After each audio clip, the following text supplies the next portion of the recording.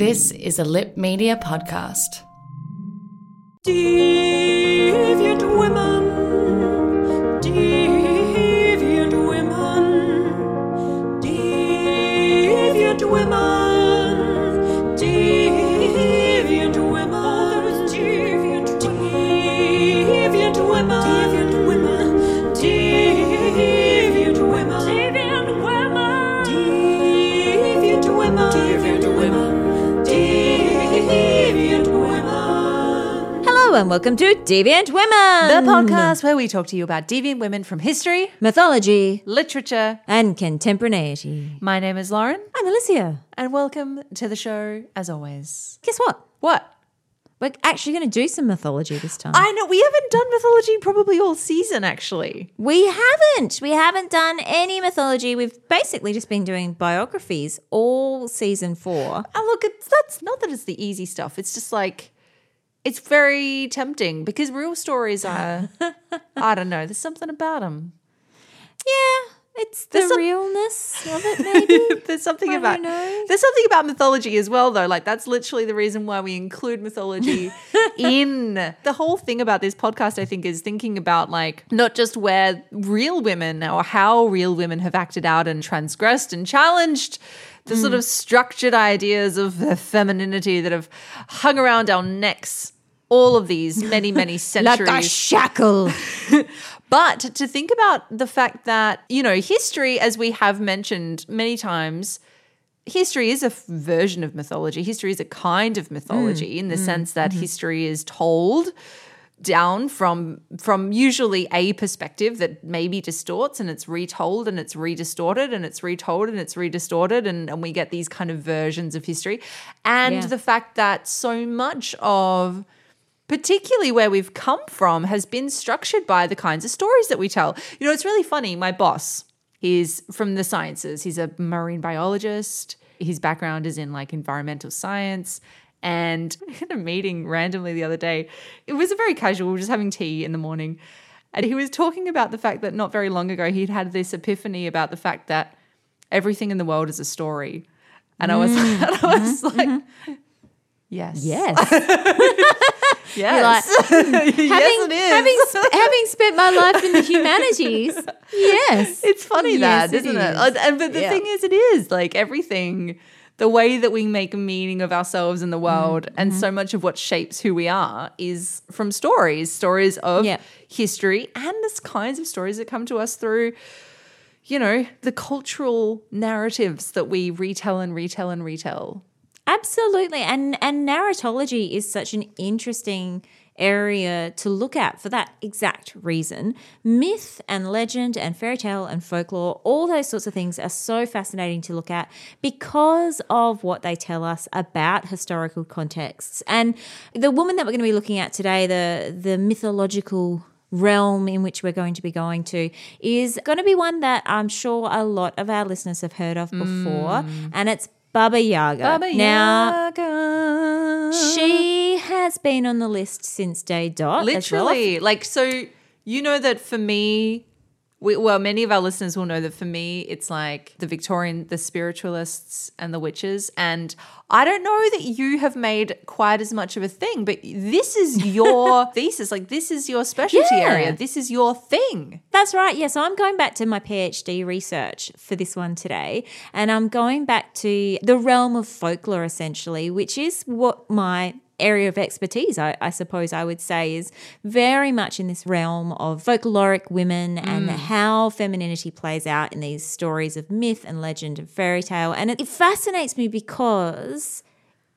the historical context of these stories always tell us something different about the people of the time and about I'm pointing at you through the screen because this is the thing. Like these stories, they tell us more about who is telling the story or who is retelling the story than the stories themselves tell us. Yeah. Right? And this is it. Yeah. They refer back to the societies that tell us the stories, the way they get shaped and changed. Because, you know, you're talking about history. We reshape it. We rechange it every time it gets retold. Yeah. And we tell it again to suit our current context. Absolutely. And the stories that we've told in Deviant Women up until now, you know, even though a lot of these are biographies of real live women, and those biographies won't necessarily change in the facts of the biographies, the way that they're interpreted and the context that they're used will probably be different to the context that we talk about them now, absolutely. in another 50 and the way that people years. tell them, exactly. In the future, people will tell those stories from a different perspective again. Yeah. So this is where Baba Yaga fits into that kind of idea of thinking about how these stories change and what they tell us about. And she's got a very long and complex history. Yeah. And she's also specifically, we're not just talking about femininity, we're talking about like motherhood here and like the crone, right? Yes, yeah. So we're talking about, so that's interesting. So she does function in a lot of different ways, and she does have roots in a very sort of earth mother kind of context. But the way that she is remembered now and the way that she's used now is in that crone guise. So we talk a lot about, obviously, because this connects back to talking about witches and to talking about female archetypes, we talk a lot about this sort of trinity of female archetypes, the maiden, the mother, and the crone. Yes. And the way that they sort of shape these concepts of femininity. And so for us today, Baba Yaga, she comes in many very different guises, but she is that archetypal crone, right? She's the old, long-fingered, long-nosed, warty old woman that you think of when you think crone. Like, on a surface level, I mean, like this is our first imagery that we're thinking of when we think of somebody like Baba Yaga. Yeah, definitely. She's the hag, Yes. right? And Hag we've is a talked- word that we need to, I know that there's already some reclamation of the word hag, but Yes. that's a word that I really want to own. Yeah, by and the we've talked way. about this before. Like, I essentially, aspire to hagdom. essentially, Baba Yaga is hag goals. That's what she is. Hag goals. Hashtag hag goals. Hashtag hag goals for Baba Yaga. So, as I said, we're going to mythological time, and we're going sort of specifically with Baba Yaga, we're going to Russia. But she's not exclusively, of course, a Russian figure, we should point out. And she appears across, basically most of Eastern Europe, the Ukraine, Belarus, Macedonia, Bulgaria, Montenegro, Serbia, all of these sorts of regions with very sort of traditionally Slavic sort of roots. You'll find versions of Baba Yaga's story. And actually just the other night we were having dinner with some Polish friends, and I just happened to say, I was like, was Baba Yaga ever a thing when you were growing up? And she was like, oh my God, yes. It was always like, behave, otherwise Baba Yaga's going to come and eat you. And I was like, all right, just checking and making sure. So in this sense as well, like in our La Llorona episode from last season, she appears as a boogie woman too that you can kind of use to scare children. And this is what feeds into making her as well that sort of archetypal fairy tale witch. Yeah. So as you said, that hooked nose, that haggard, wrinkled skin, that long bedraggled hair. So good. In some versions of her story, her breasts are so saggy and long that she hangs them up over the rafters.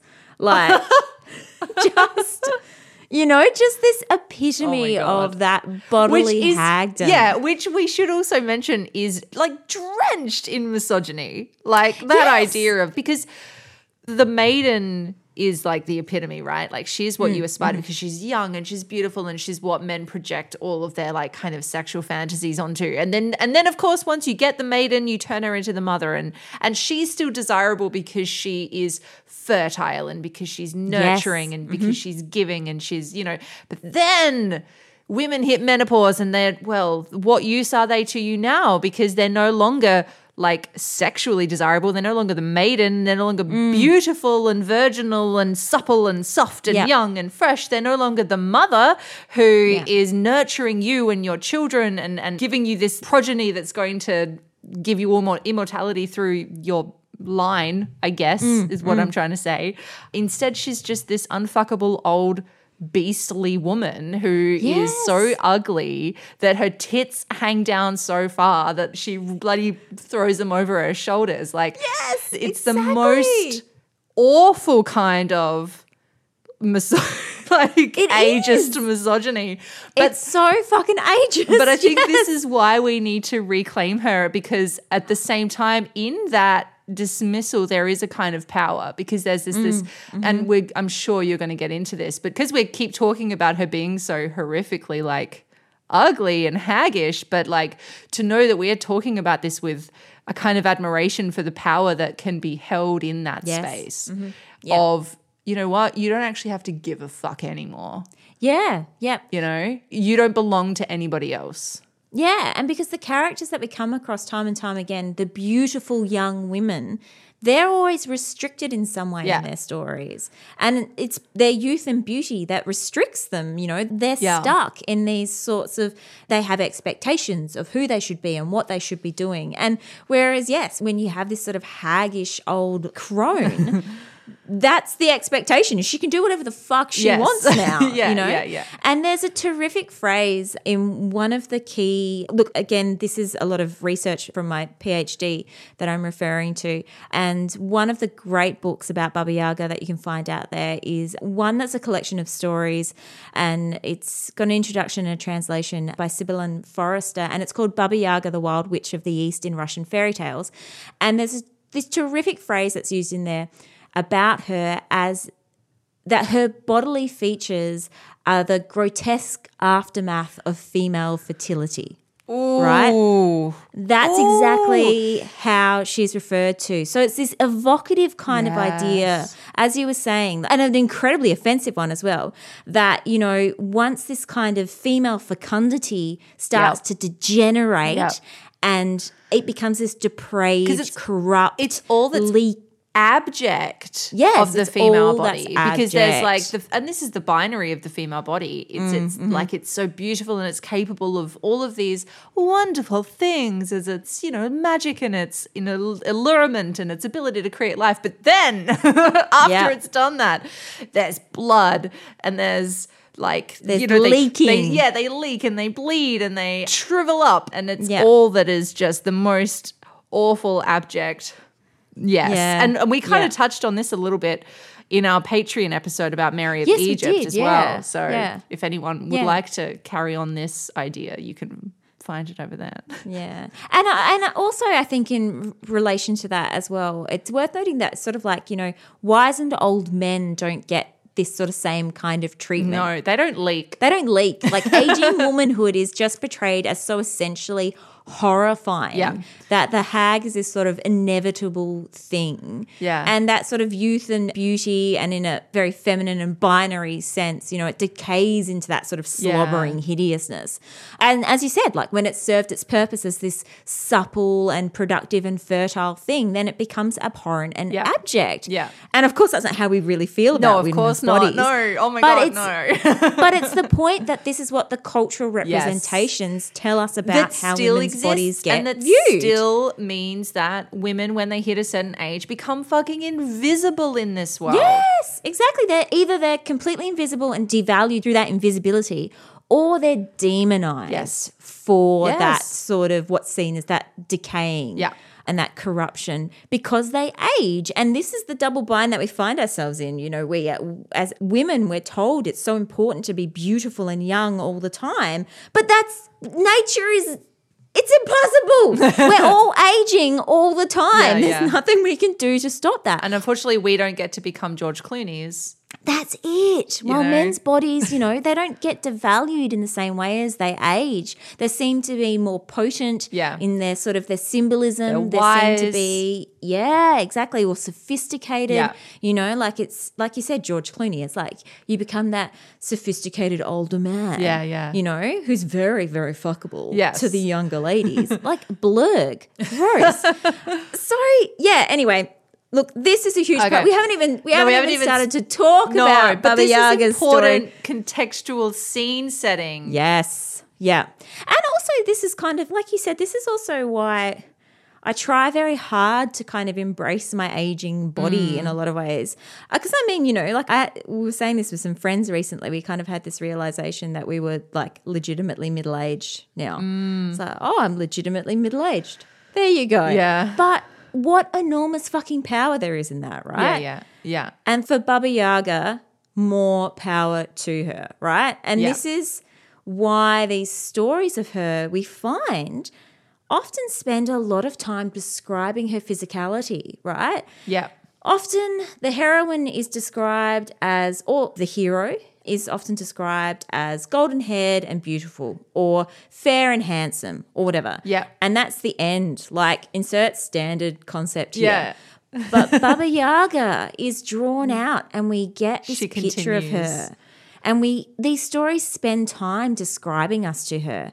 And often we know just how she looks, and she appears in so many different guises, but also part of her haggishness, often she will have teeth that she's sharpened to points. This is another one of her sort of fantastic features. She will have that classic hooked witchy nose. Yeah. She has long, bedraggled, matted grey hair. And as we said, that sagging, drooping, everything on her is just all wrinkles and sags. you Yeah. know? And this is how she's described to us. So we get so much more time with her bodily than Yeah. we get with any other characters. So I'll tell you a story. Tell us a So story. we have some context about her, and we'll then keep deconstructing her a little bit once we've Yeah. sort of weaved in one of her stories. But because we're also talking about the historical context of stories, it's probably a good idea to think a little bit more about the historical context of how her stories have come to be written down. Because the story I'm going to tell, I've only picked one story to share with us today, because there are literally hundreds Yeah. of stories, Baba Yaga stories, so many. And the story that I'm going to tell, I'm sure some people will know her and they'll be like, that's not right. You're not telling that story right. Well, I'm just telling one version, Yeah. one conglomerate version of many, many stories.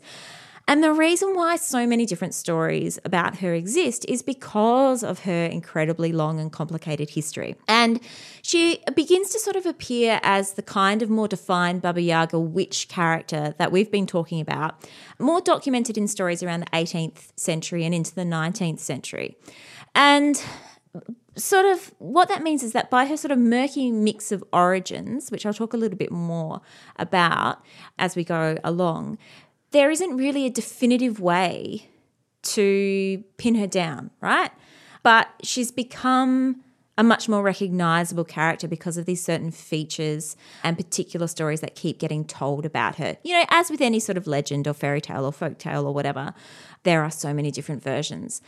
But in the 18th and 19th century, this is when fairy tales and folklore in a lot of different parts of the world were starting to be recorded in much more definitive ways. And of course, they were stories that had existed as oral stories for centuries. The kind of stories that people would tell at the end of the day when they sat around the fire. Yeah. You know, the kind of stories that you can imagine people sitting in their cottages, the peasants passing on these stories, which is, of course, why so many of them exist.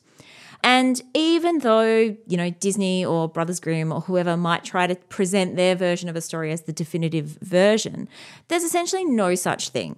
And certainly there are fairy tales as we go along that you can credit to one particular sort of author like Perrault or Anderson or De Morgan, Yeah. where we might have an original sort of source story. But even those have changed so much now. And of course, Disney's The Little Mermaid is nothing like Anderson's Little Mermaid, because she in that keeps one, her feet for one.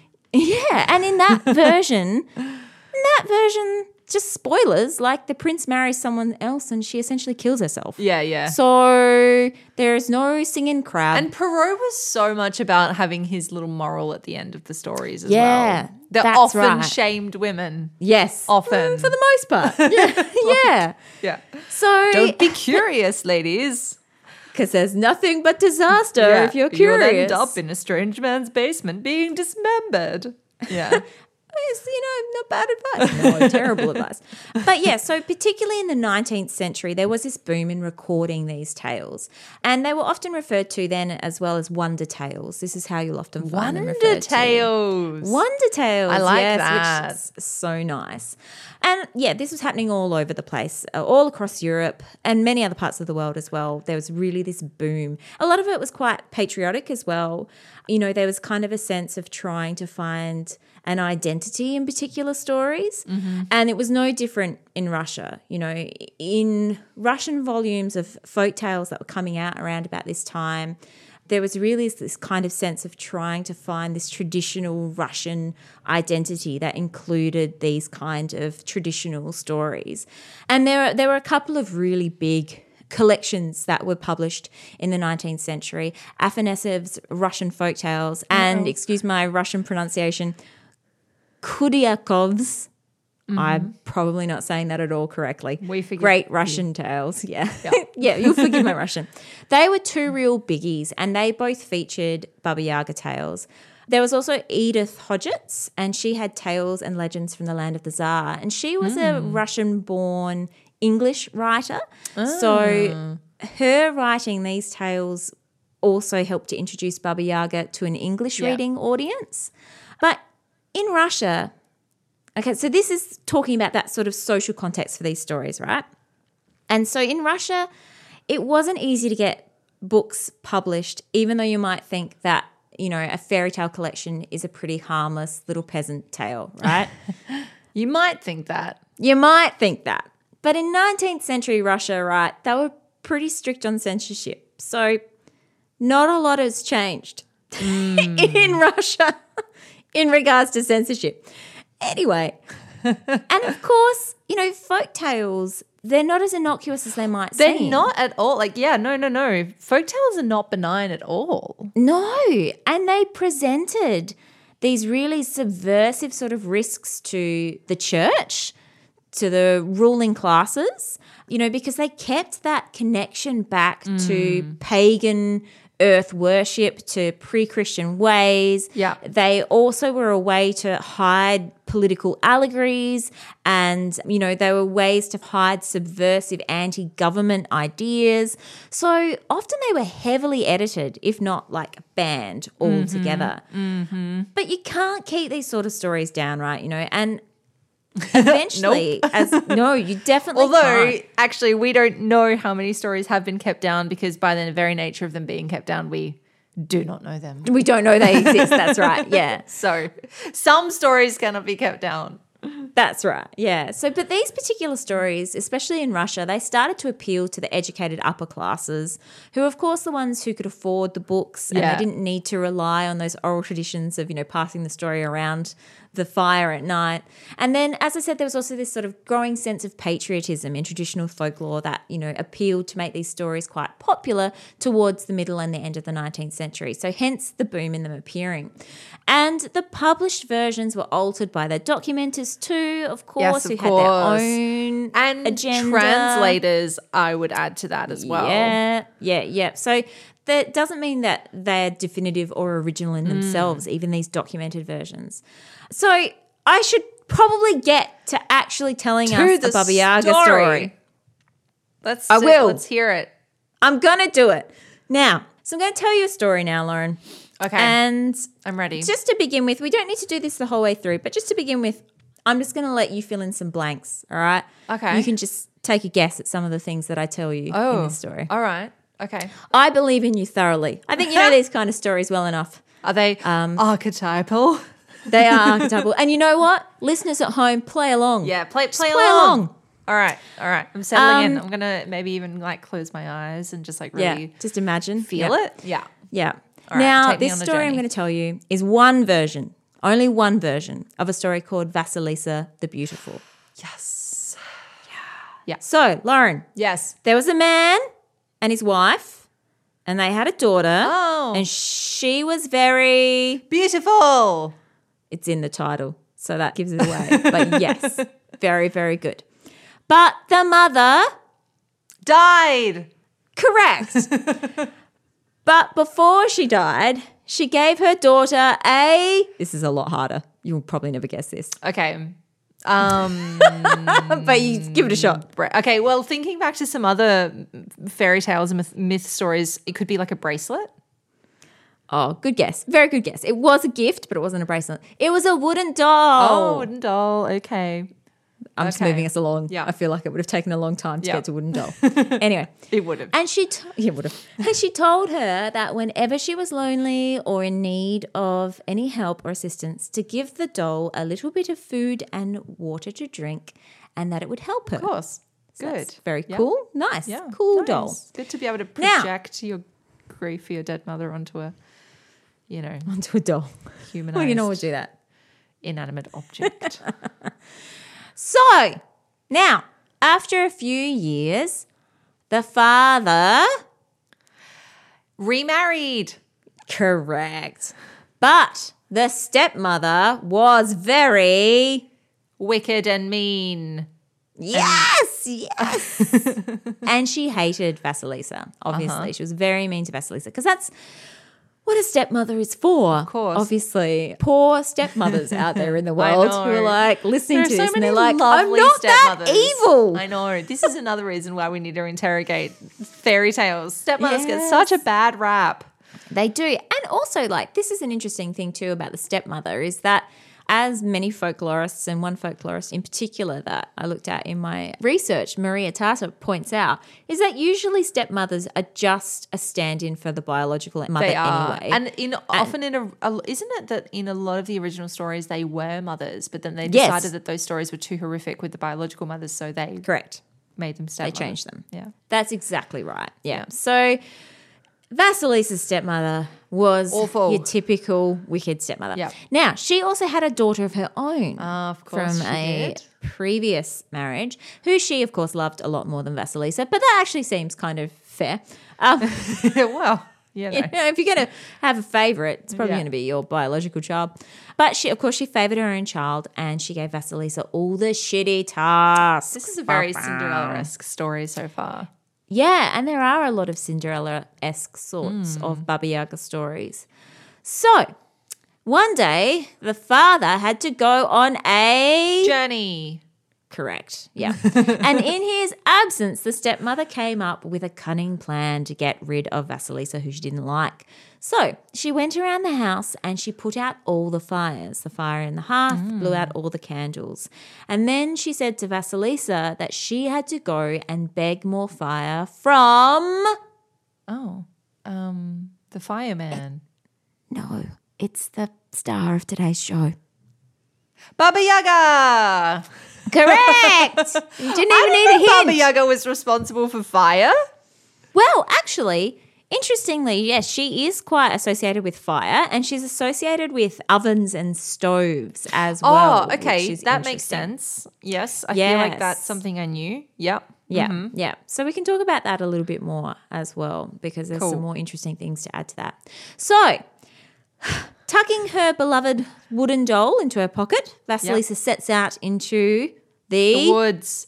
The forest. Yes, the dark, forest. dark, Of course. dark, deep dark forest. forest. See, Crunching you know it all. along You know the story. bracken on the ground. It's crunching all those dead leaves that have fallen. I'm imagining it's autumn. It's a bit chilly. There's owls hooting. Yes. Yeah, The things are distant rustling. glow of wolves' eyes peering through the trees in the darkness. Is that wolves' eyes or is that just a reflection of the moon on the pond that's over there? Who can say? Vasilisa is in her cloak and she's huddled up and she's walking quickly because she can hear things in the forest because her senses are attuned to the night. Well, actually, interestingly enough, she does hear a noise in the forest and she hides herself away in the bracken. And then she sees riding past a man on a white stallion streaking by and he is all clad in white armor.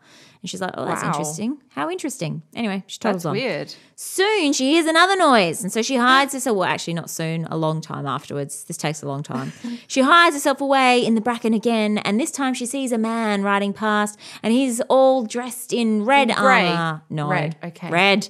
And he's streaking by on a russet steed. And on she toddles. And then after a long Black. time. Yes, black. Thank you. I was going to say, what's the next color? We get a black horse and a black rider in black armor. Da, da, Wow. da. What does it all mean? Well, we'll What eventually does it find all out. mean? Well, That's very symbolic. it means some interesting things, but it actually has very little to do with the action of this story. Okay. So, but I just thought I'd let you know. So now it's the dead of night, right? But ahead. Why is she out there? It's cold. Because Go the home. evil stepmother has sent her out and said, don't come back without the fire, right?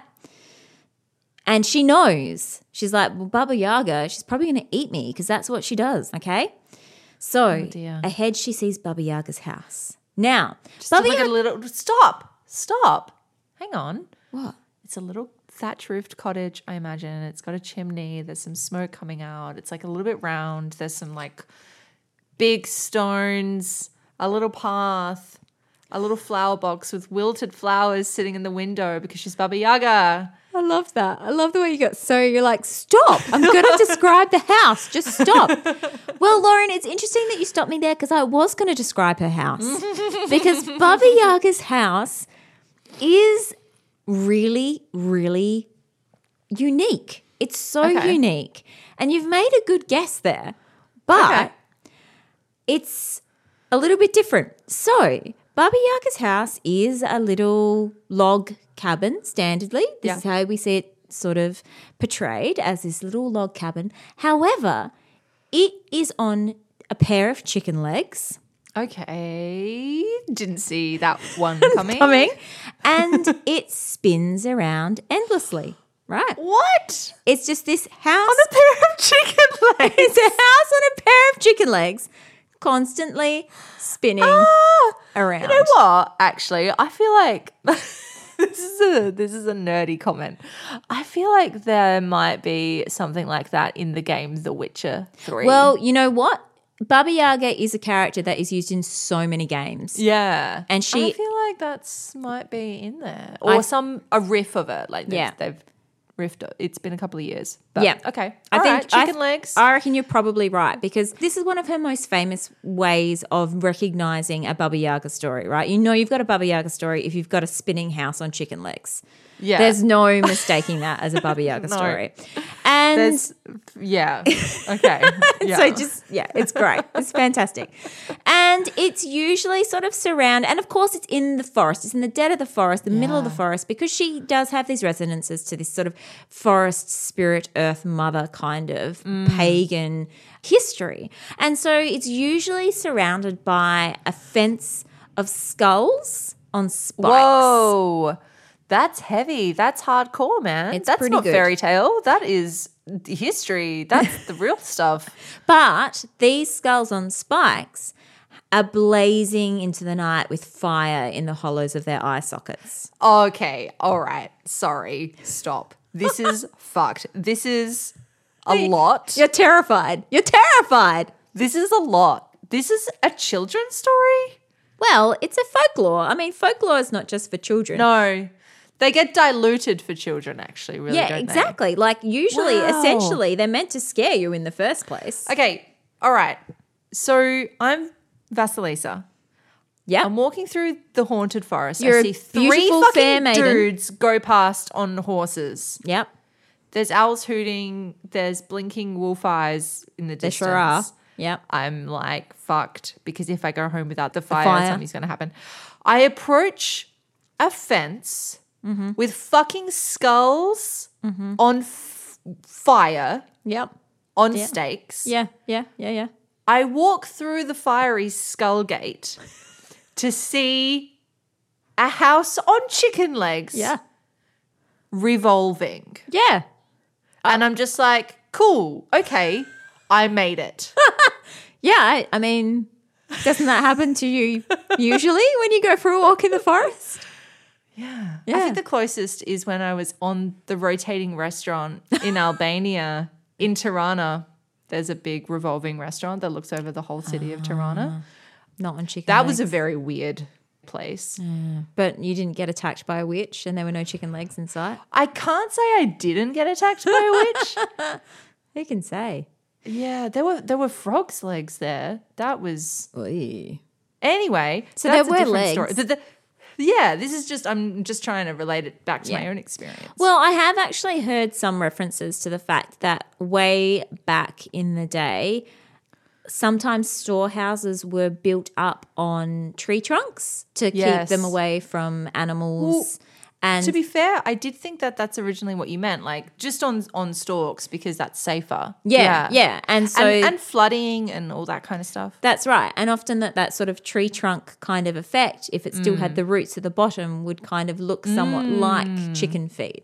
But in Baba Yaga's house, they are real chicken feet. their Yeah. chicken feet doing their little revolving But dance. giant. But giant. They would have to be giant. Yeah, they would otherwise have to. That's not very high. That's just Otherwise, a they're few not going to hold that centimeters house up. Yeah. So, The hundreds of chicken legs. Anyway. so suddenly, all right, so yeah, you're right. This is the vista that you've come upon, right? And then suddenly, out of nowhere, comes Baba Yaga. And she appears in her mode of transport, preferred mode of transport. Oh, shit. I don't want to know. What is it? It's a mortar and moth. pestle. What? That's a stationary object. Not How in- does she get the pestle like a boat? And is she like rowing with the pestles on either side? Yes, so Yes. so she sits in her mortar, she flies around in her mortar, and she basically like propels herself on with the pestle, uses it, basically it's an oar. She's got this pestle as an oar, but she also, in her other hand, she has a broom, and she uses the broom to sweep away her tracks. Now, of course, Okay. what witch doesn't have a broom? You've got Of to have a course. broom. Yeah. So she appears in her mortar and pestle with her broom sweeping away her tracks, and she demands to know why Vasilisa is loitering outside of her chicken leg house. And Vasilisa is like, well, I've been sent to beg some fire. And Baba Yaga's like, well, you're going to work for it. I'm not just going to give you fire for free. So Fair. you're going to need to work hard to earn your fire. And if you don't do your jobs well, then I'm going to fucking eat you up. I'm going to throw you Wow. in the stove and I'm going to eat you up because that is my food of choice. I'm a cannibal. I prefer, and she is. She's usually a cannibal. She prefers to eat children and she Yeah. prefers to eat Obviously. girls. Yeah. She doesn't often Fair. eat men, but in a pinch, she'll eat a man yeah. if she has to. Yeah.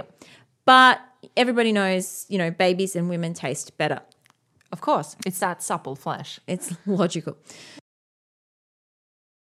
So she calls out to her house and tells it to stop spinning and face her. And it does what she bids. It stops spinning, it turns around and faces her, the door flies open, and in they go. Now, this is an interesting one because that sort of command to get the house to stop spinning is one that comes up again in so many of her stories. And usually the random hero or heroine, whoever it is, just happens to know the magical words to say to get the house to stop spinning.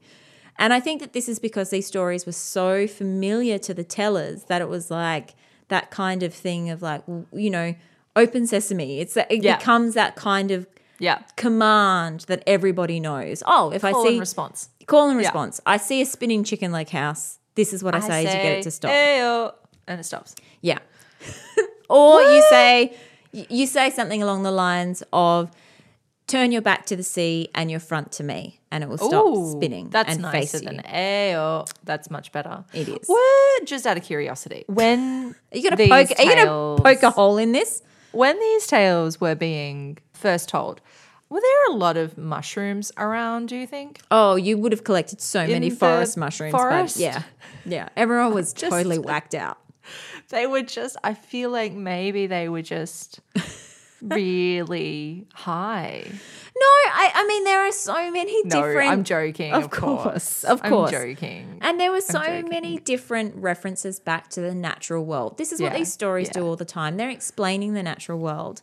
And this sort of revolving of the house is often referred to as this idea of basically it's just the world spinning, right? Yeah. Of time circulating. Is there a symbolic significance of the chicken legs at all? Do you know? Like, is that like maybe a fertility thing or something to do? I'm just thinking about eggs and hens and. Yes, well, I think there is definitely a connection to it. And Baba Yaga is often connected to different animals, and birds are part and parcel of that as well. And so I think that there is definitely that symbolism that relates back to symbolism of fertility and death and rebirth, Yeah. because Baba Yaga is very much a death and rebirth kind of character too. Yeah.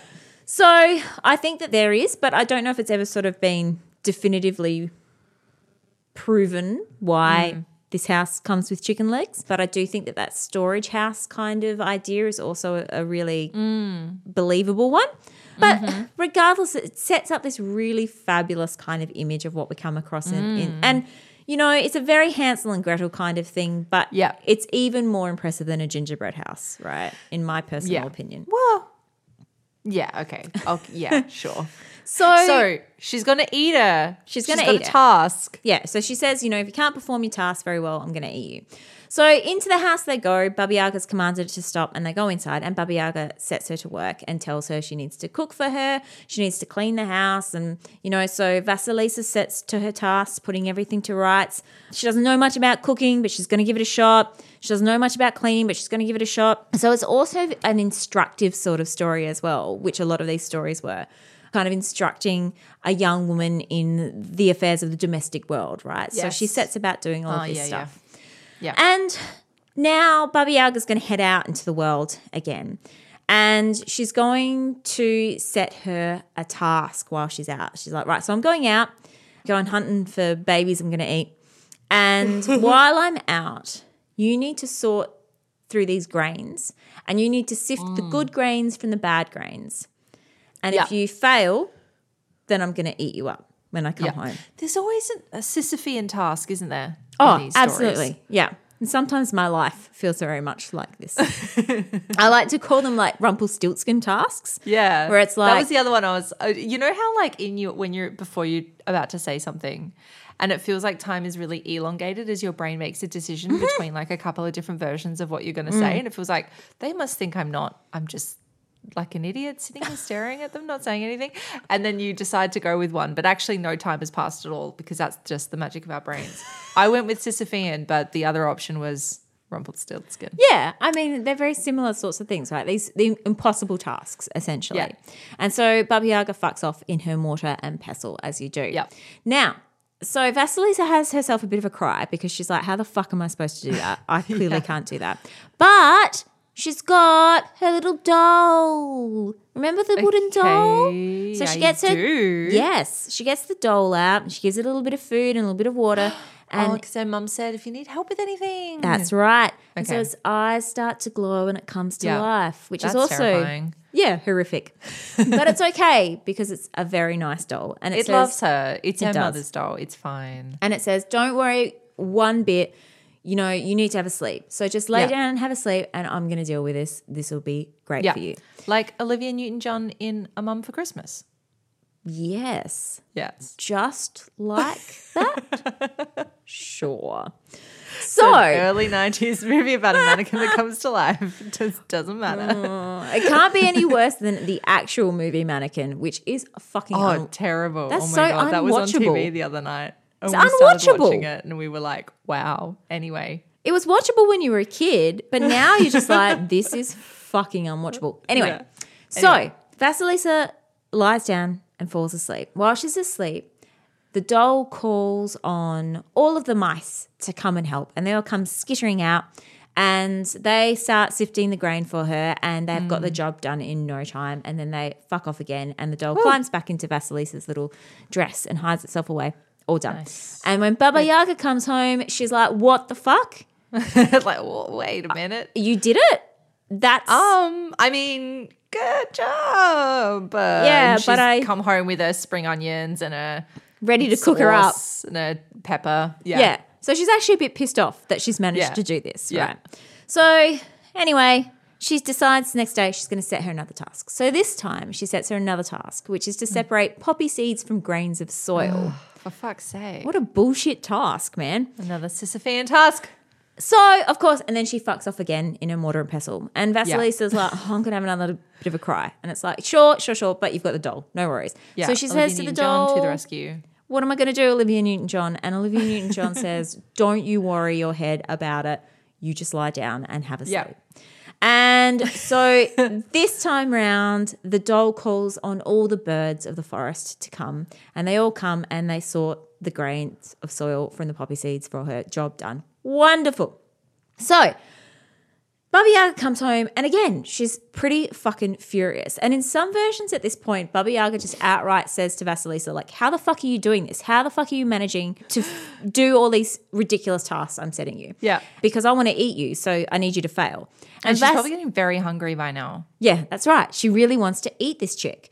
And Vasilisa basically replies to say that she has managed to do it because she has the blessing of her mother.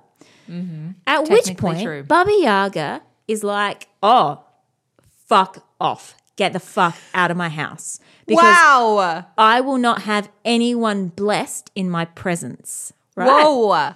Whoa. So this is another thing about Baba Yaga, right? Is she's outside these sorts of binaries where often in tales we'll have witches who sort of either, like the hero or the heroine often sort of responds to God or they are answerable to God. And the wicked or the evil characters are aligned with the devil. And they answer to the devil or whatever. But Baba Yaga is her own fucking thing. She answers to no one, but she will not have anyone blessed in her presence. So she throws her out. In other versions of the task, she sets her a third task and heads off, leaving her to this task. But this time, Vasilisa asks the doll how she's going to escape. She's right, like, I can't do this task. I just need to get the fuck out of here. And what we also get in some versions of this tale is that Baba Yaga, being a forest dweller, a forest creature, she has a pet dog. She has a pet cat. And the dog and the cat, the dog's tried to bite Vasilisa. The cat's tried to scratch Vasilisa. The tree in the yard has tried to lash her with her Like the Wizard of Oz. with the branches. Yeah. Yep. The gate won't open to let her out, right? So she's trapped. This whole conspiracy house. Yeah, so she can't What get a out. nightmare. She can't get out. Jackson nightmare. I should clarify. This is a Shirley Jackson nightmare. Yeah, not just like the Jackson 5 nightmare. Shirley Jackson nightmare. So she's trapped Different in this nightmare. house. Very different. She's trapped in this house because Baba Yaga has all of these ways of keeping her trapped there. So she says to the doll, look, I've just got to get the fuck out of here. How the fuck do I get out? And the doll says, well, you need to feed the dog. You need to give the cat a bowl of milk. You Checks need out. to tie the tree up with a ribbon. And you need to oil the hinges of the gate. And she's like, well, that sounds pretty logical. So she throws the dog a bone, Yep. puts out some milk for the cat, ties the tree up with the ribbon, hinges the gate, fucking job. Walks on voila. out. She's out, right? As she goes out the gate, she thinks, shit, I better get some fire, right? Because that that's was what I she came came all this way for. for. And if I go home without it, then I'm screwed.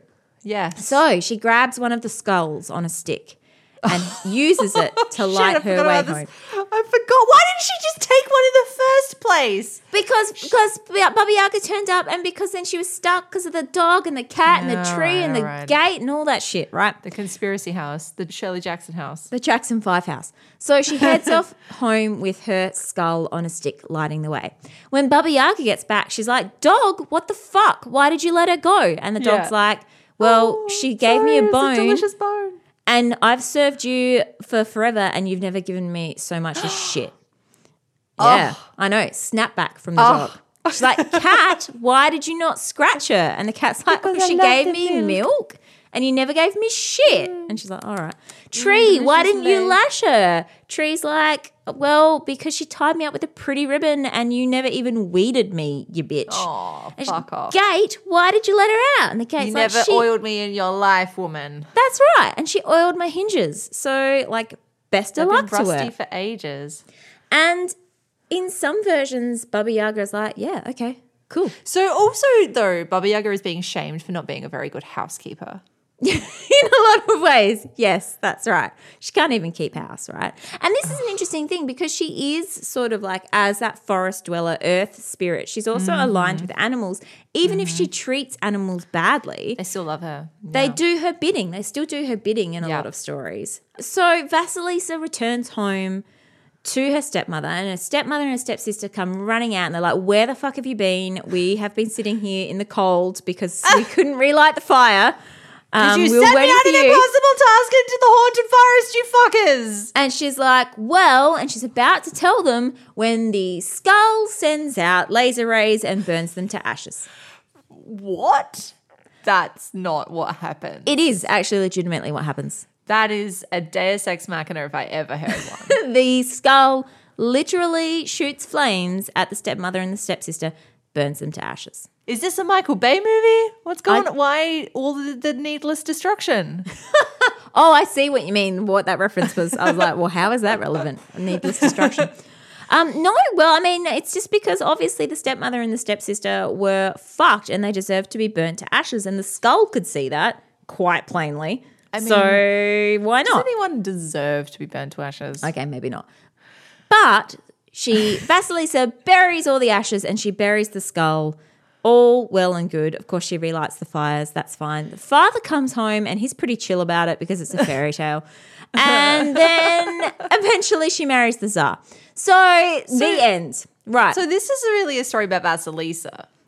Yes, but Baba Yaga's role in this is incredibly important, obviously. Okay, right? all You know. right. Well, Tell of us. course, I mean, Baba Yaga she's the witch. She's never going to be the protagonist. She's That's true. She's the witch that's there Because to she kind lives of be- outside. Like, coming back to the idea of her being a shit housekeeper, and instead she is the Earth Mother. Yeah. Is because like she lives outside of society. She's Yeah. beyond civilization. Yeah, And so as that person beyond and outside of civilization, she is always going to be other. She's never going to be the protagonist. And she's always going Yeah. to be shit at keeping house, because that's what happens when you don't live in the civilized world. You're Yeah. a monster who doesn't know how to feed a dog properly. Yeah. Well, and I mean that's it. Doesn't put ribbons in your trees. for She's some always reason. she's the fulcrum of the story, right? Essentially, she's the part of the story on which the plot hinges or twists, and she is going to turn the protagonist's destiny one way or the other. And she is this liminal figure, and she lives in the liminal spaces. Yeah. You know, the forest is the liminal space. This is the place that you go to that's outside of civilization. Yeah. It is this, It's the entryway into the other world. that's right. And it is that kind of borderland, and she lives Yes. on the borderland. The forest is always the borderland. Always. I love the forest. Yeah. And because this is where she dwells, and this is kind of the nature part of her figure, you know, so she comes through as this classic witch, but then she has these definitively pagan roots in, you know, a mix of goddesses and stories, going back to early Slavic goddesses. One particular goddess called Mokosh, who was a goddess of fertility and women's protection. She was also a goddess of spinning, which, you know, is good old women's work. And in some versions of Baba Yaga's story, the house is on spindle heels, not on chicken legs, but on spindles. And so this is another kind of connection back to this Mokosh goddess fertility figure. So she has those Mother Earth qualities that run through into her story because she is associated with that. And sometimes she's as much of a threat as she is a benefactor or a protector or a helper. And this plays into that part of her story where there's this kind of ambiguity around her as a figure. And your destiny, as I said, it hinges on what she decides for you, because sometimes she decides to be the predator and sometimes she decides to be the benefactor. So in that particular story, she is obviously preying on Vasilisa. She's the threat to Vasilisa. But in other stories like Prince Ivan or I Go Not Where and I Seek I Know Not What, which are other Baba Yaga stories, and yeah, Baba Yaga's never the protagonist. They're still Baba Yaga stories though, because she's the key figure that these heroes or heroines encounter. So that's why they are definitively Baba Yaga stories. But in these other stories, often the stories that involve men as protagonists, she discovers that they're her son-in-law. Often they've Really? married So- one of her daughters. She does actually have children. So in some versions she has children. Okay. And when she comes to discover that she has some kind of familial linkage to these characters, then she will go out of her way to help them. And she will feed them and accommodate them. And then often in certain stories, she'll give them a ball of thread, which is a magical ball of thread. And she'll say, right, use this to go to my next sister's house along, and she will help you. And then they'll go to the next Baba Yaga, and that Baba Yaga will assist them again, and then to the next. So she's also she's plural in a lot of ways as well. Yes. We often see her, often, as I said, she has daughters, and those daughters function as Baba Yagas. Often she has sisters or cousins who are also Baba Yagas. So she's never just, she's not necessarily just one. In some stories there's just one Baba Yaga, but in some stories there are multiple Baba Yagas, and she returns again and again and again. And so she can be of help. She can be a benefactress rather than a threat. And that really subverts that sort of patriarchal binary, right? Of that dualistic sort of folkloric idea of pagan figures as multifaceted, pagan figures as representing life and death at the same time, those two things together. You know, the Christian church just couldn't deal with that. Yes. Had to pull them apart and had to Stretch make them out. them Yeah. complete Separate. binaries, good and evil, Absolutely. nothing in between. Yeah. And that's why in subsequent retellings, these figures become more and more binary in good and evil. But in Baba Yaga stories, we don't necessarily just get that straight out evil, because even in that little story, that one example of a Baba Yaga story that I told you, in some versions she chases Vasilisa, Yeah. she gives chase, and then a whole lot of other things happen. But in many versions, she's just kind of like, well, she outsmarted me. Yeah. The end. You know? She's sort of ambiguous, I suppose. Is an because she's incredibly- outside. Yeah, she's an incredibly ambiguous character. And what I love about her is the fact that you never know with her what you're going to get. She's not that Hansel and Gretel witch where you know 100% that she's evil and she wants to eat these kids and that's it. And either you kill her or she kills you. That's essentially the Hansel and Gretel version of that, right? Whereas with Baba Yaga, she can change her mind on a pinhead. It's almost like she respects your ability to outsmart her. And this is so incredibly important because, like with so much folklore, these are moralistic tales that have a message. They're telling you something. And in a lot of versions, like this version of Vasilisa, it's about the domestic, right? Vasilisa goes to work for Baba Yaga and she learns these domestic tasks. She learns, even though she escapes from her, you know, there's still these ideas around learning obedience and learning to do the task that set you, you know, and achieving those tasks. So there are these moralistic ideas that function into her stories that kind of are setting out for those peasant children arranged around the fireplace hearing these tales. It tells them what's expected of them. Yeah. Yeah, and so yes, so you're right. So she can really respect you for outwitting her. She can respect you if you manage to find your way out of her trap. Then she's like, oh, well, you earned that. You did Cool. it. Yeah, good job. Yeah. Because there's stories where she is helpful, isn't there? Like there are stories where she comes to the aid Yes. of the protagonist, right? Yeah, absolutely. Yeah. So as I said, there's not enough time in the world to tell you all the Baba Yaga stories in this particular episode because we will be here for days. And the one particular version that I picked to tell is one of the more common versions that you hear, the Vasilisa the Beautiful version, but there are so many versions even of just that one particular tale. Because she's also Vasilisa the Brave often.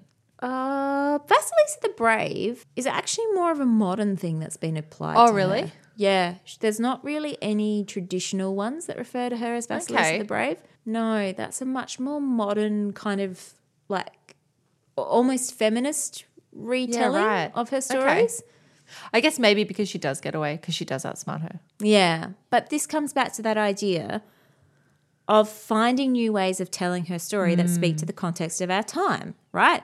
And we rewrite them in certain ways to speak to things now. So now bravery and wisdom are the important things in the story. Yeah.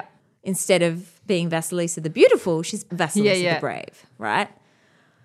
But also, I think one part of this is that it's interesting to consider, you know, that audience sitting around the fire, listening to these stories, and characters like Baba Yaga who recur in these stories and end up being so frequent because as these stories come from an oral tradition, the audience would have had a hell of a lot of effect and they would have had preferences of the stories that they wanted to hear. Absolutely, yes. And the bits they wanted to leave out. And if the storyteller was telling a story they didn't like, And they knew they got to this part of the story and they know that that's when the audience all has a snooze fest. Yeah, They're going to exactly. stop telling that part of the story. they're like, forget that. I'm going to drop that Yeah. out of the story. No one cares. But if they get to the part of the story where they're like, and Baba Yaga appears and everyone's like, fuck yes, let's hear more about Yes. that. They're like, awesome. Yeah. So the fact, Skulls with fire. because who doesn't want to hear about that? Whoa, a chicken leg hut. Whoa, Fuck yeah. So the fact that she's so prominent in so many stories, She gets is that response. testament to her popularity, right? Yeah. And testament to the fact that these stories were asked for again Everybody and again. loves the boogie woman, though. I think. Yes. Like there's something really intrinsic. It is like a weird. Maybe it is tied to a weird, I don't know, mother thing where it's like because she's not the opposite of the mother, but in many ways she is. Like I guess the hag is that kind of not counter because she's the next step from the mother, as we kind of outlined at the beginning of the episode. But Baba Yaga as this terrifying boogie woman is that opposite of the nurturing, loving mother who we all, like that's your sense of comfort as a child and safety is your mother's arms. And then so what is more frightening than that? Than the old haggard woman who lives in the forest, who's going to come and snatch you away, and whose skin isn't nice and warm and enveloping, but is wrinkly and cold, and she's going to put you in her fire and eat you instead of hugging you and bringing her, you to her breast. She's going to eat you. Yeah, that's terrifying. That is the opposite of everything is psychologically. Like, I mean, all those attachments that we have. But at the same time, her stories are a lot about stories of matriarchy and initiation rituals.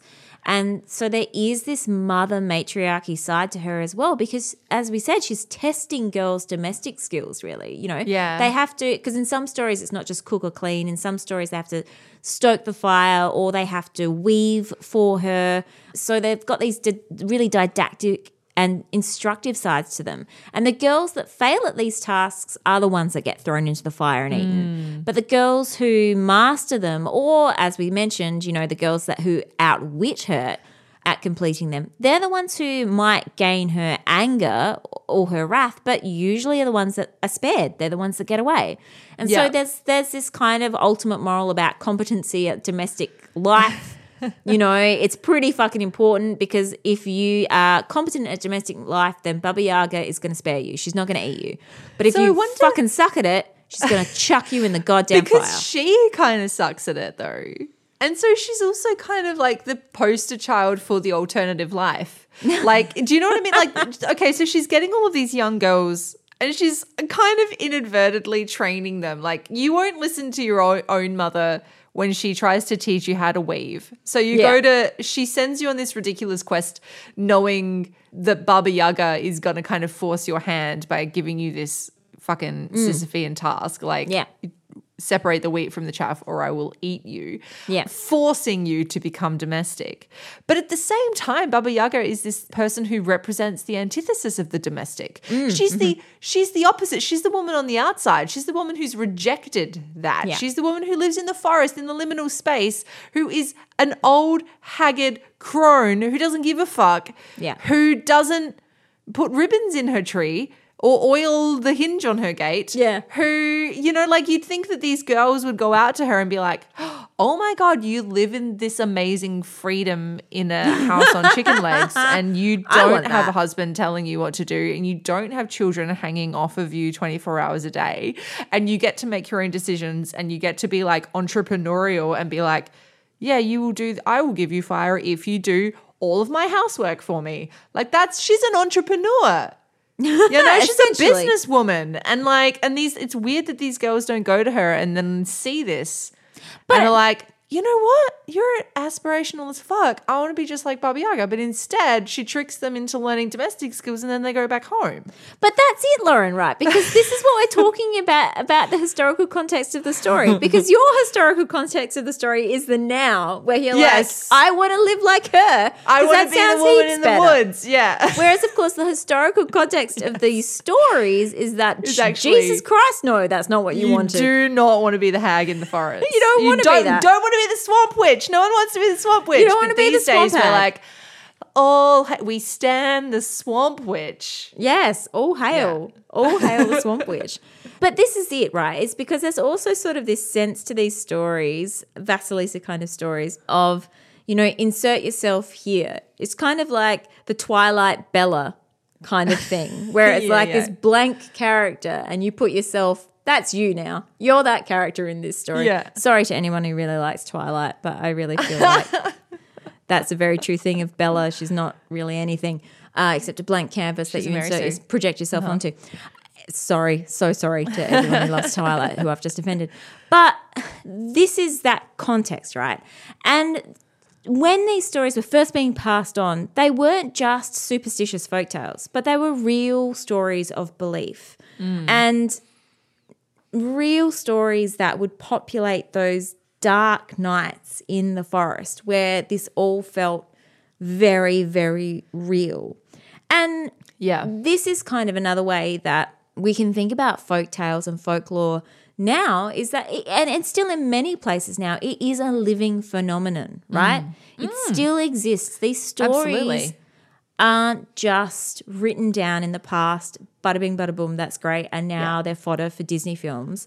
They are still part of active oral traditions. They are still they're as much a part of folk traditions as folk songs or folk dances. Well, like you said, your friends, your Polish friends grew up with these stories. Yeah, that's right.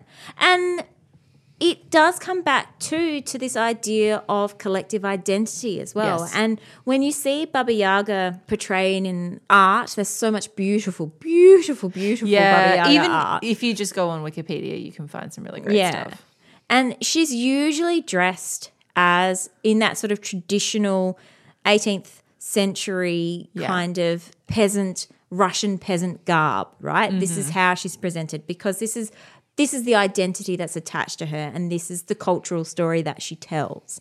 So there's so much fed into just one figure, so many different things fed into this one key liminal figure of folklore. And I was just going to say, because folklore is it is a living and breathing thing. And these stories are not static. These stories grow and they develop and they change. And that is their function and that is what they should do. And I think that means that it is okay for us to project a new kind of aspiration onto a figure like Baba Yaga, to turn her from you do not want to end up like the Swamp Witch Baba Yaga, so learn to do your chores and come home like a good girl, into holy shit, Baba Yaga gets to hang out on her own terms, do her own thing. She doesn't answer 21 and I want to be living in a chicken hut in the forest. I want to be that. Yeah. Like, we're allowed to do that. We're allowed to reclaim this story and say she is actually a feminist icon because she doesn't answer to anybody. No, yeah. She's completely her own authority. Yeah. And it's interesting the way that she has been reclaimed in a lot of different stories in a lot of different ways. And of course, there's a hell of a lot of retellings, much more modern retellings that approach her in different, much more forgiving kind of guises, where it isn't just she's this hideous hag anymore. No, she is more than that. She is this really fascinating character. And one of the interesting things I wanted to come back to was we were talking at the start about sort of her connection to fire. We touched on that. And she is also associated with fire because of that sort of big fucking stove that she threatens to cook you in, which of course is very Hansel and Gretel. And in some versions of some Baba Yaga stories, she does go down the Hansel and Gretel route where she does get put in the stove herself and cooked in the stove, where she gets outwitted and she does burn up there. But there's also this very kind of womb-like fertility sort of idea around the stove. The oven, it's the hearth of the home. The hearth is the heart of the home. And it's not just about like cooking. It's not like a stove. I think we have associations of the stove as being these days this thing that you turn on for, 20 to 30 minutes in the evening when you're cooking your dinner. But actually the stove in this time is integral to the life of the house. If the stove fire goes out, you freeze to death. Yeah. Like, Which is you why used you to- then have to go out in the forest and beg for fire from Baba Yaga. Yeah. And they used to sleep on the stove. Yeah. Above Like the stove. stove was central into the house. Your bed was on top of the stove because that was the warmest place in the house. Yeah. And so this is actually literally the heart of your home. Yeah. And so Baba Yaga functions around that heart of the home in a very symbolic sort of way. And another part of the home that she functions around in another symbolic sort of way as well is that she's often associated with the bathhouse too. Yeah, really? Which of course in, very snowy, cold temperaments is very important. So the bathhouse or the sauna. And that bit of association kind of as well comes back to her, that sort of deeper roots in her as a fertility goddess, because often birth took place in the bathhouse because it was okay. relatively clean, it was fairly private, it was warm. Yep. So if you were giving birth in the dead of winter, go give birth in the bathhouse, right? Sure. Makes sense. One of the really wonderful sort of things that I learnt as a totally random aside, when you have those moments in life where you're like, I see that.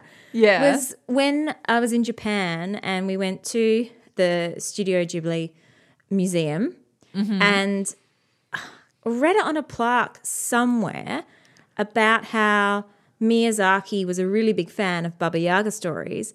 And Yubaba in Spirited Away, Of who owns course. the bathhouse, Oh my God, yes. is essentially Baba Yaga. That's who she Yes, is. of course. So next time you're watching Spirited Away, you can be Totally. like, her name is Yubaba and she owns She a lives in bathhouse. Yeah. And she also is like an old Hag. lady. Yeah, a she's an hag. old Yeah. witchy hag. Yeah. I'm like, awesome. But of Cool. course, again, in Miyazaki's version of that, so for anyone who hasn't seen Spirited Away yet, just get on it immediately. She is also ambiguous. She sets tasks and Yeah. she puts restraints, but she's also like, she's willing to bend those restraints and those tasks as well. Yeah. She is, again, an ambiguous sort of benefactress, but also the one that's kind of tying you down to what you need to do. So anyway, that's a really interesting kind of little aside that I thought was wonderful when I read that. I was like, I fucking see that now. Yeah. Oh, of Yeah. course. It's so Yeah. obvious I once do you now. see that kind of connection. And she appears in so much popular culture. Like, as you were saying, she is in a bunch of video games used as a classic sort of witch. She appears in the most recent Hellboy film and comics as well. Strangely enough, here's a bit of random information. I love Hellboy. I don't know if that makes sense, but there's a wonderful portrayal in the last Hellboy film of Baba Yaga, which is wonderful. But she just comes back time and time again, and you can recognize her. You know when you've got a Baba Yaga story because you have these particular sorts of features that have become so attached to her, and they are domestic features, right? She flies around in a mortar and pestle. Well, who fucking uses that? The woman in the kitchen, Like, she's got her broom. Who fucking uses that? The domestic woman cleaning the house. Like, Yep. all of these symbols around her are symbols of the domestic, symbols of the home, even though she lives in that liminal sort of space. So there's so much more to talk about with Baba Yaga, but we'll have to end it somewhere. So I think there's some key things to take away from that. You need to go out and read lots of Baba Yaga stories. You need to find her in lots of popular culture because you will find her and you will recognize her now in so much stuff. She's just wonderful. She's the wonderful. outsider. She's the powerful hag. And props to her. Hag Let's all goals. aspire to be Baba Yaga one day. Yes, please. Yeah, good times. Well, thank you. That was brilliant. I had such a great time having this discussion. Like, I feel like these are the bones upon which Deviant Women is. This is the soul of Deviant Women, isn't it? These this are the kind of bones stuff. upon which we hang our lit skulls. These are the conversations. Like, this didn't even really feel like we were recording a podcast, because I feel like this is actually just felt like the kind of conversations that we used to have when we were both in the depths of our PhDs and just doing this stuff every single day. Yeah. That was the thing that led to this podcast. So this was great fun. Thank you for taking us to Baba Yaga. Finally, Very happy to do that. And I'll link in the show notes, I'll link some of the really wonderful books, studies about Baba Yaga if you want to read more. There's also, in particular, there's a really beautiful book that's by Kate Forsyth and Lorena Carrington called, I think that's Vasilisa the Brave? Vasilisa the Wise. Vasilisa the Wise. Yeah, that's a really beautiful book. It's not specifically about Baba Yaga, but... There is a Baba Yaga story in there. Yeah. And then there's a few other fairy tale sort of retellings as well. And I mean, that's it. That is an example of exactly what we're talking about. That is a book that takes these stories and retells them in a new context for a new audience. And those retellings are about feminine empowerment, right? Yep. Instead of being about kind learning the domestic. learning the domestic and being stuck in that domestic space. Yeah. Not that there's anything wrong with the domestic space if that's where you're happy to be. Like, by the way, I just If you want want to be there, of if that's course. where you want to be. As that's long as perfectly you fine. want to be there is the But point. yeah, so she has been reclaimed and reused in a lot of different ways since those very early documents were put together with her stories where she was really serving particular purposes. But I think she's absolutely wonderful, and I'm so glad that we finally got around to doing Baba Yaga. Yes. She's been there for a long time. Oh my God, I'm going to struggle to find one illustration To choose. to choose from. We will find out which illustration you've chosen when we release the episode. But Instagram is there. You can fill it up. I'm sure you'll post lots. We'll fill it up. And of course, in the meantime, you can go back through all of the very many previous episodes we've done in the realm of mythology. Yeah. There are many other fairy tales and folklores that we've looked at. So if you want more of this sort of shit, Yep. then go And- get your fill. Our most recent Patreon episode, you can join us on Patreon for as little as $2 a month. Here we go, giving the little plug. But that was about Mary of Egypt, which has a lot of crossovers with this story. It's a story of a saint who was rather promiscuous in her time and has a lot of these hag sort of undertones as well, if you want to pick up on this thread. Yeah, I felt like it was good going back to the hag place. Yeah, it was a good place, good place to be. And you can also get yourself some Deviant Women merchandise at our Etsy store if indeed that floats your boat. Or if you can't afford to support us financially, that's totally fine. We understand. But you can leave us a 5-star review on iTunes because that really helps us to stay present in the charts, etc. Excellent. And so, as always, we will leave you by saying a very big thank you to India Hui for our theme song, which, you know what, I re-listened to for the first time just recently, paying really good attention to it. Because sometimes, it just plays You just get used to it. Yeah. get used to it. But I actually paid attention again and I was like, oh, fuck me, this is a great fucking theme song. so good. Yes. So good. And thank you to Brendan Davies for the sound. And to Dan, our executive producer, and we will see you all next time, In a wherever fortnight. this journey takes us. Stay safe, stay sane. We'll see you soon. Bye.